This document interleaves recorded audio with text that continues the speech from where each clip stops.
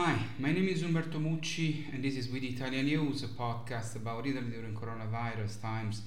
Today is Wednesday, November 11. Dear friends, here in Italy, the second wave of the virus is in some way worse than the first.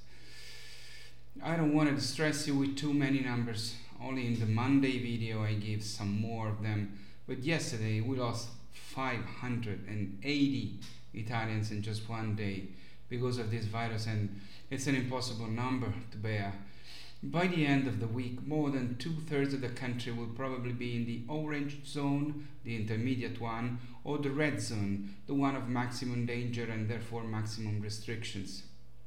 It would not be a general lockdown, but something that looks very similar to it, after having put Abruzzo, Basilicata, Umbria, Liguria and Tuscany in the orange zone together with Sicily and Apulia, who were already there, and after having decided that Trentino Alto Adige is in the red zone along with Calabria, Lombardy, Piedmont and Valle d'Aosta.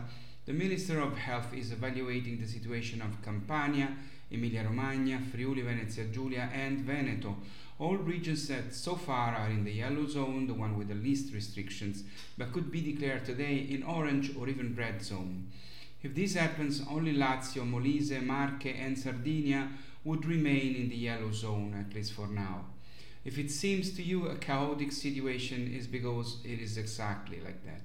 Imagine the confusion of us living here who do not know what we can do in a few days. I confess that in the last 2 weeks I only have been going out to buy groceries or to the pharmacy or to make medical visits or to accompany someone to do them while we still can. For the rest, I'm lucky because I have a terrace, and that's where I enjoy my being outdoors safe. There is a serious data collection problem in Italy. Several regions are not able to update their numbers on time, and this causes them to chase the virus rather than anticipate and prepare to fight it properly. Italy is therefore thinking about a change in the monitoring system to detect the spread of the virus in the country, because in many regions hospitals are now collapsing, and there is a risk that people die every day, not only for the COVID but also because they would need hospitalization for other diseases or surgeries, but there are no more places and no doctors or nurses available. Another problem is that we can't hire tracers. The money is there, the need is huge, only the signature on the contract is missing, but it's not happening. And the result is that today, in the middle of the second wave, there are 49,000 Italians who have made themselves available to the health prevention departments to help in epidemiological investigations, and yet the regions are not calling them because of the bureaucracy that blocks them.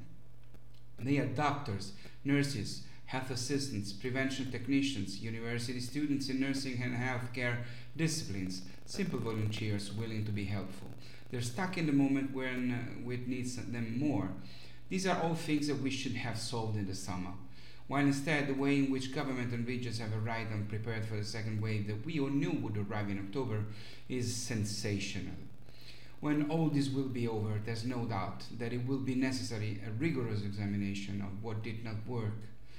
And who is to blame for this? Because those who made these numerous and huge mistakes will have on their consciences thousands of Italian deaths and will have to pay for their faults.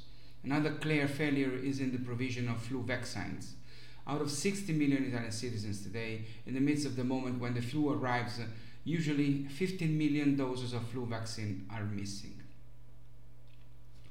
Well, speaking of vaccine, as you certainly know, there is a great news about the one produced between America and Germany, which has an effectiveness of 90%. Italy will almost certainly have 13.5% of the total of the first tranche for Europe. It is 3.4 million doses in the first tranche, and then others for a final total of about 27 million doses waiting for other vaccines to arrive. Since it is a vaccine that needs two administrations to work, this first tranche means to provide coverage to about 1.7 million people already from the second half of January 2021, when Italy should start with the immunization of all health workers and most of the guests of health residences for the elderly. This vaccine needs to be stored and transported at a more than rigid temperature of minus 70 Celsius degrees, which is equivalent to minus 94% of minus 94 Fahrenheit degrees.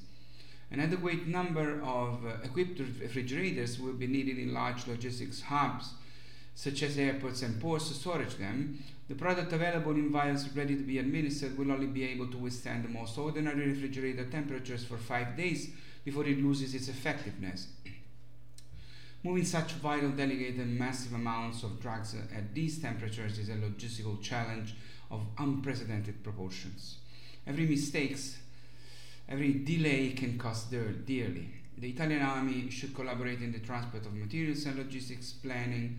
It should take a few weeks to complete this first phase, but all this is only a hope, because the Italian plan for this is still to be written.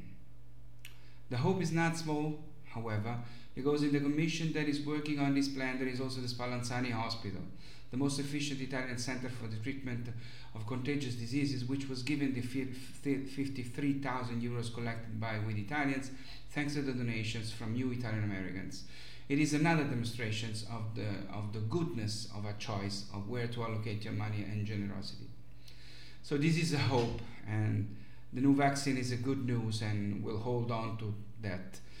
But please be safe, stay healthy, as we will try to do here. My name is Umberto Mucci. This was We the Italian News. Ciao from Rome.